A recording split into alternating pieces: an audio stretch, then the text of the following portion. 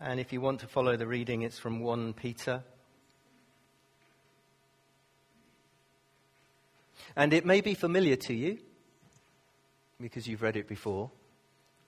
It may be familiar to you because we read it last week. And we're going to read it again because it's brilliant stuff. So Peter's writing his letter to God's elect exiles scattered throughout the various Roman provinces. And he bursts into praise. Praise be to the God and Father of our Lord Jesus Christ. In his great mercy, he has given us new birth into a living hope through the resurrection of Jesus Christ from the dead, and into an inheritance that can never perish, spoil, or fade. This inheritance is kept in heaven for you, who through faith are shielded by God's power until the coming of the salvation that is ready to be revealed in the last time. In all this you greatly rejoice, though now, for a little while, you may have had to suffer grief in all kinds of trials. These have come so that the proven genuineness of your faith, of greater worth than gold, which perishes even though refined by fire, may result in praise, glory, and honor when Jesus Christ is revealed. Though you have not seen him, you love him. And even though you do not see him now, you believe in him and are filled with an inexpressible and glorious joy. For you are receiving the end result of your faith, the salvation of your souls.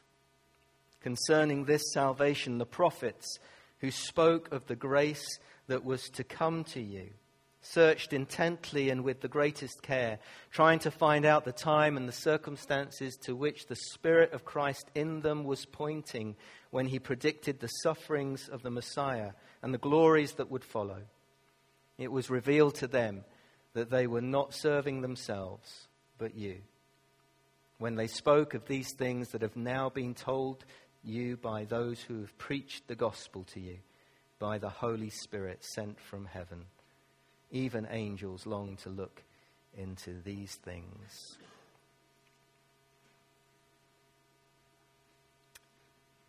We just pray together. Father God, thank you for the Bible. Thank you for your living word. And we pray that just as we spend a little more time in this opening part of Peter's letter, that you would encourage our hearts again.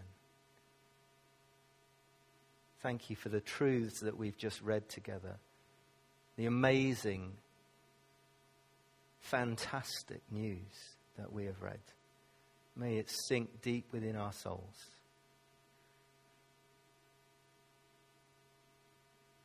That we may be those who live in the light and the truth and the revelation of your word. In Jesus' name, amen. If you were here last Sunday night, Edward preached a cracking message about our identity in Jesus Christ. And he did read that passage, but I just wanted to spend a little more time in the passage just thinking about this living hope that Peter mentions. And I don't know what comes to mind when you think of the word hope. So I looked it up, I've got a little Oxford dictionary that I keep right beside my desk, so I always look things up in there. And it said hope, expectation, and desire. And then underneath it just said hope against hope, clinging to the possibility of something. And for many people, when they think of the word hope, they would think of the word sort of optimism. I woke up Saturday morning quite optimistic. I hoped that England might play well. They did not. The South Africans did. For some people, it's just a kind of cheery disposition. We hope things can only get better. Does that remind you of some election some years ago, wasn't it? Things can only get better. It can be sort of wishful thinking. Don't apologise. It's all right, John. I hope it's not going to rain on that special day.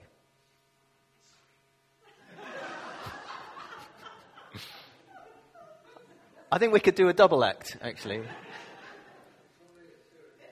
Siri, be quiet. I hope things will turn out all right.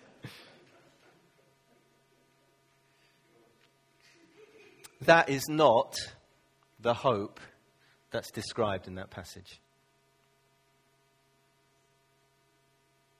Peter, writing to these early believers, and writing not only to them but to us, to all believers. These particular believers were already beginning to face the storms of trouble and persecution. Peter himself knew that more persecution was coming. He speaks of a hope that holds the future in the present because it is anchored in the past. He speaks of a hope that holds the future in the present because it is anchored in the past. This is not a fisherman putting on a brave face in the midst of a storm that he knows his little boat can't handle. Peter is an apostle of Jesus Christ. And he is facing the storms of persecution, as are the early church that he is writing to. And when he speaks about this Christian hope in this amazing letter, and this amazing opening, so tangible that it stirs him to praise and worship. This letter, the whole letter, is a letter of hope. And it's a hope that is alive and kicking. In verses 3 to 4, Peter tells us that the Christian hope is a living hope. It's based on the truth of the resurrection of Jesus Christ from the dead. A contemporary Greek poet of the day had written, "For the living there is hope, for the dead there is none."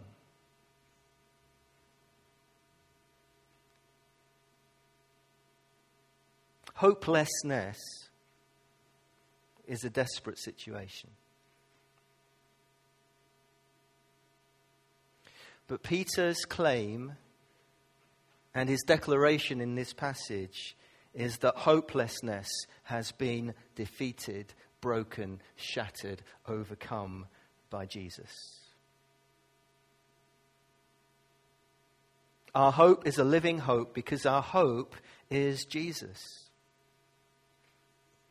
He's our hope. And he's alive and kicking. The resurrection of Jesus, the physical resurrection of Jesus, was a life-changing experience for Peter. He knows it is a world-changing experience. He knows it is a cosmic-changing experience. It is a creation-changing reality. Because we know Peter. We know him from the Gospels. We walk with him. We relate to him. He's one of the disciples that we kind of think, yeah, I understand what he means. When Jesus died, imagine being Peter at that moment when the news came that Jesus had died and for him hope had died. Remember the two walking on the Emmaus Road and what we hoped for. We had hoped. When Jesus appears to them and reveals himself to them. Peter, more than anyone, would have felt that loss, the bitter sorrow. What would he have remembered of his last days with Jesus? Denying him. I don't even know the man.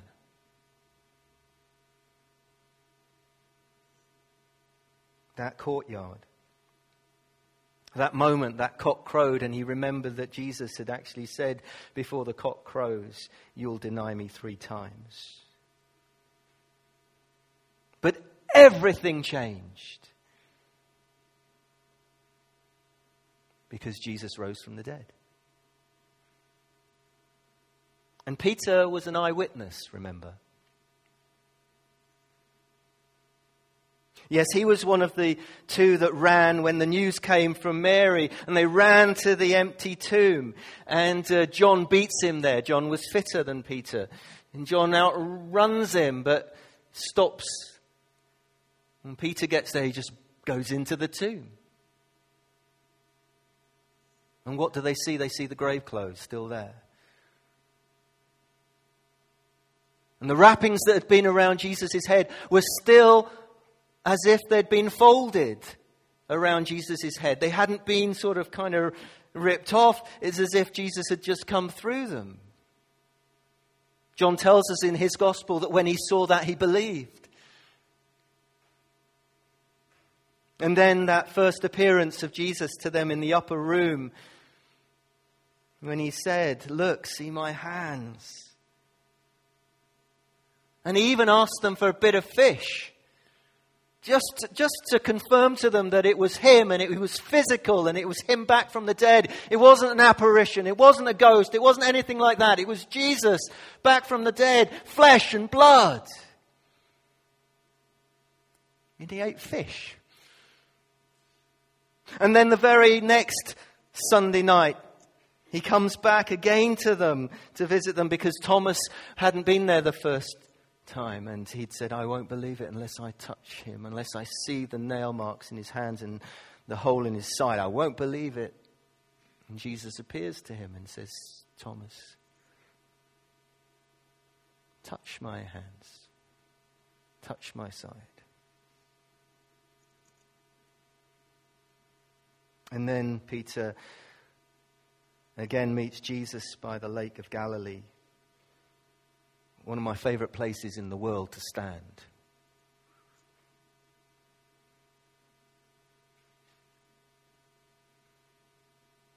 And Jesus takes him aside and reinstates him, restores him, forgives him, challenges him. "Do you love me? Do you love me? Do you love me?"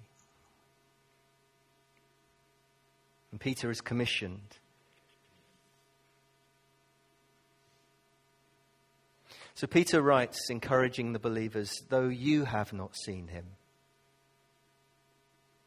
Because some of us would say, "Well, it's all right for you, Peter. You saw him. You saw him alive. You were there."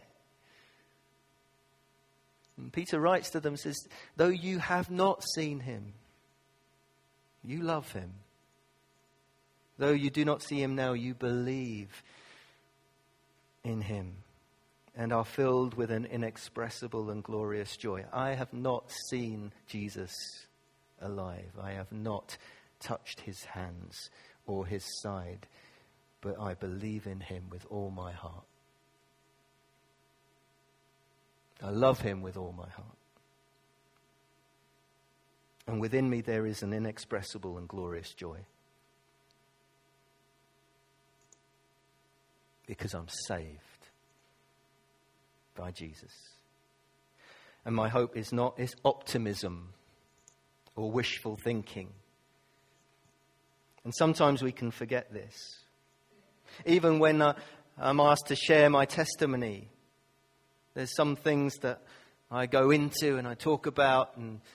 But I was just, probably because we've been reading this passage a lot, I don't know, but I was asked just last week, "Why do you believe in Jesus?"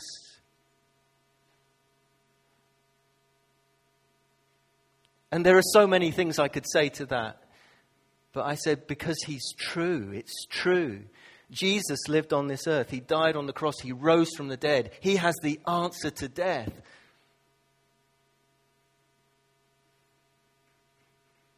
And I can have a testimony of, well, I've encountered God in this way or that way. But I think we need to rediscover this as church sometimes. Why do we believe in it? Because he's true. The gospel is the truth. Jesus conquered death. That is the most amazing statement you can say to anybody, isn't it? Jesus rose from the dead, and not an apparition, physically rose from the dead, and he promises a physical resurrection for each one of us.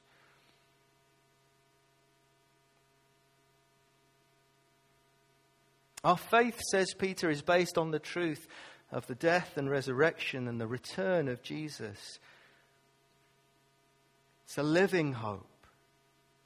And that through faith we are united with the risen Christ. Yes, our sins are forgiven and paid for on the cross. And in that mystery we are crucified with Jesus, and we are given a new life, and we are raised with him to this new life that nothing can destroy.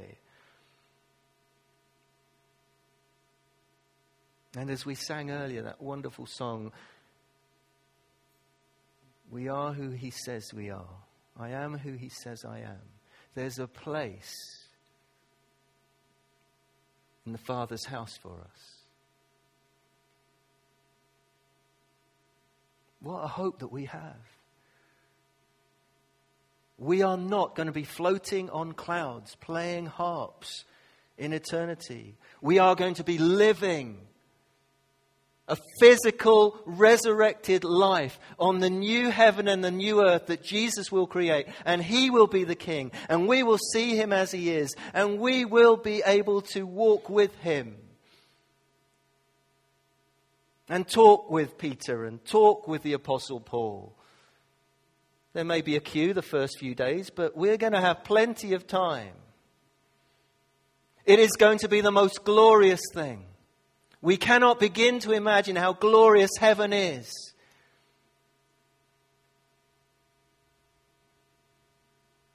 Things we will see. Things we will do. A place where there is no pain or suffering or death or mourning, crying, abuse, anything. All that mars this current creation will be done away with.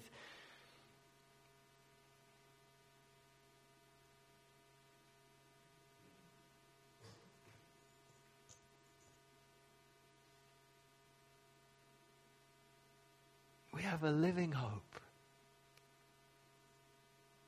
And this hope means that we are adopted into his family. We have access to our Heavenly Father. It means relationship.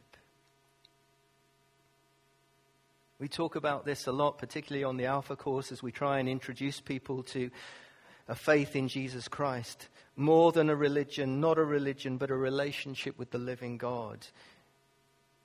We know it's relationship because Jesus has invited us to be sons and daughters of his Father. It means inheritance. I don't know if you stand to inherit great earthly wealth. It is nothing compared to what your real inheritance is. And Peter says this inheritance is kept in heaven for us. It can't spoil. It can't be robbed. It's steadfast. It's certain. It's guaranteed by Jesus.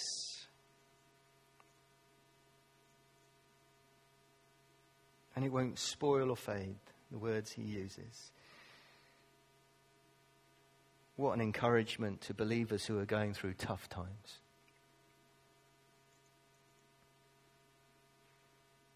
But he talks about tough times. Our hope doesn't mean we won't go through trials. We will. The normal Christian life involves persecution. Read through the New Testament. Read what Jesus said. It will involve persecution. One way or another. 250 million of our brothers and sisters around the world today are persecuted for their faith in Jesus. 1 in 9 believers around the world. 1 in 6 in Africa. 1 in 3 in Asia. 1 in North Korea. And Peter knows that the church will suffer grief and trials, as do all the other New Testament writers. Paul does.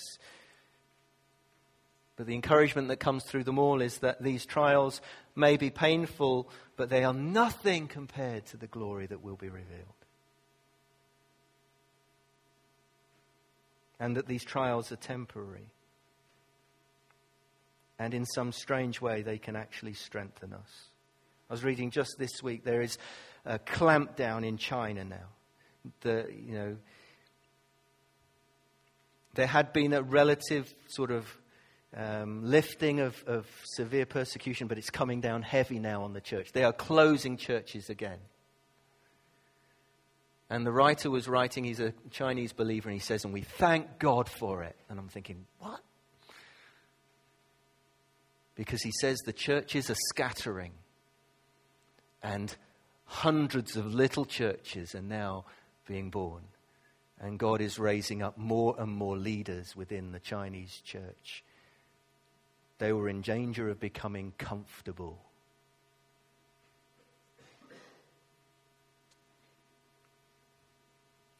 And Peter talks about that a little bit. That illustration of a goldsmith subjecting precious metals to great heat to purify it.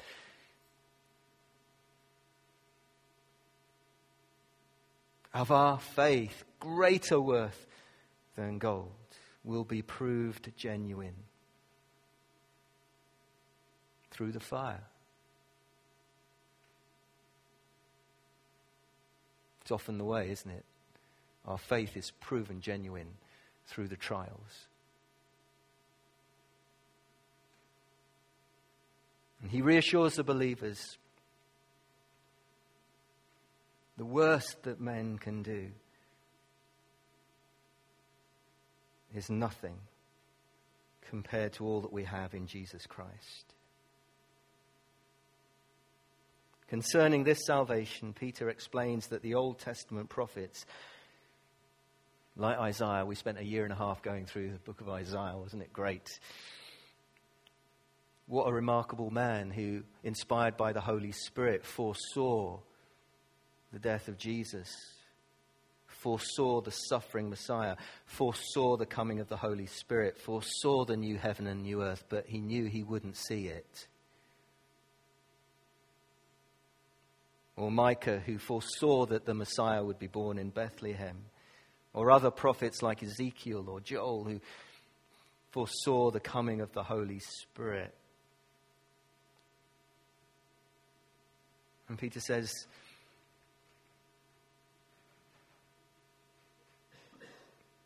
they didn't know the time of when it would come, but they were given a glimpse. But that's what we have seen and experienced.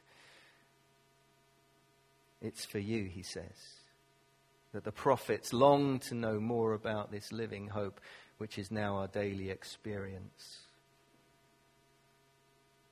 What made them testify to the truth was the Holy Spirit in them, that same Holy Spirit that was poured out at Pentecost on every single believer.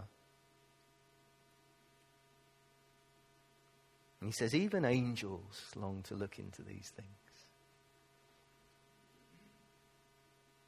Even angels marvel at the wonder what God has done for us. Even angels marvel at the honor that Jesus has bestowed upon us.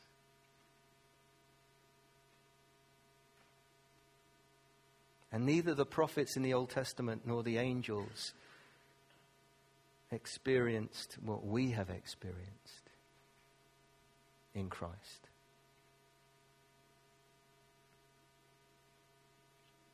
So what a message of hope we have.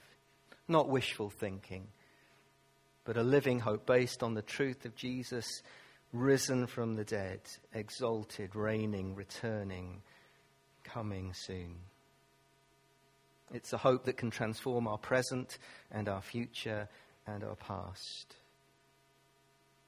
And it will be complete when Jesus comes again. What a brilliant passage of Scripture. Amen. Let's pray. Father, we thank you for the living hope, you, Lord Jesus. And I pray that we would be encouraged, that wherever we are, in our circumstances or in our walk of faith, that we might know that living hope as we leave this place tonight and walk with you in the coming days. Thank you that we get that privilege of walking with the risen Lord Jesus, you walking with us every single day.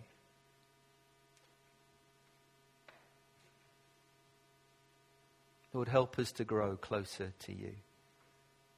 Help us to be lost in wonder and praise at all that you've done for us.